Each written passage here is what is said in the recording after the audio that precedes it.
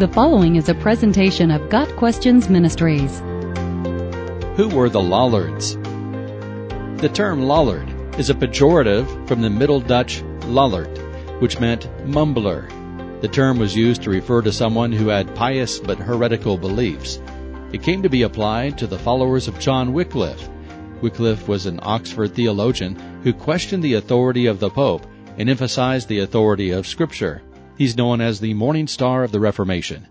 After Wycliffe's death, his followers continued to spread his teachings and eventually acquired the derogatory name of Lollards.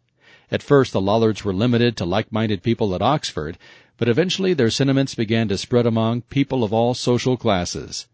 The Lollard doctrine, or Lollardism, is most clearly spelled out in a 1395 document called 12 Conclusions, which was presented to Parliament and is summarized like this. 1. The Church of England has become subservient to the Church at Rome.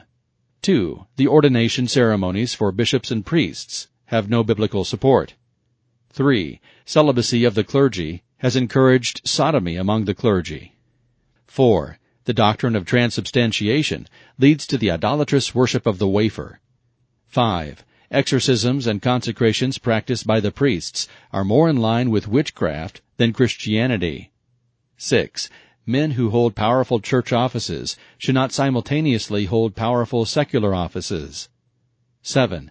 The practice of praying for the dead should be rejected, and accepting money to say prayers for the dead corrupts the church. 8. Making pilgrimages and venerating relics are ineffective for spiritual growth and can lead to idolatry. 9. Confession of sin to a priest should be stopped because only God can forgive sins, and if priests had the power to do it, they should forgive everyone, regardless of whether or not they had confessed. 10. Christians should not participate in warfare, especially warfare that purports to have a spiritual basis, such as the Crusades. 11. Vows of celibacy among women have led to all kinds of sexual sin among those women.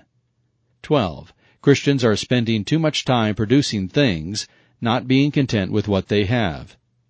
In addition to the 12 conclusions, the Lollards also believe that the primary duty of the priests should be to preach, and that every person should have access to the Bible in his own language. Wycliffe and the Lollards were responsible for an English translation of the Bible. When Henry IV came to the throne of England in 1399, he made fighting heresy a top priority, and the Lollards were in his crosshairs.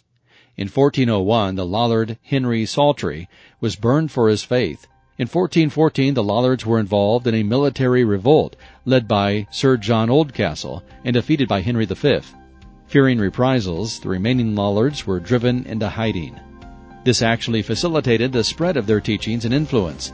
Their influence spread as far as Czechoslovakia and Jan Hus, who in turn influenced Martin Luther. At the time of the Reformation, the Lollards joined forces with other Protestant groups. Got Questions Ministry seeks to glorify the Lord Jesus Christ by providing biblical answers to today's questions. Online at gotquestions.org.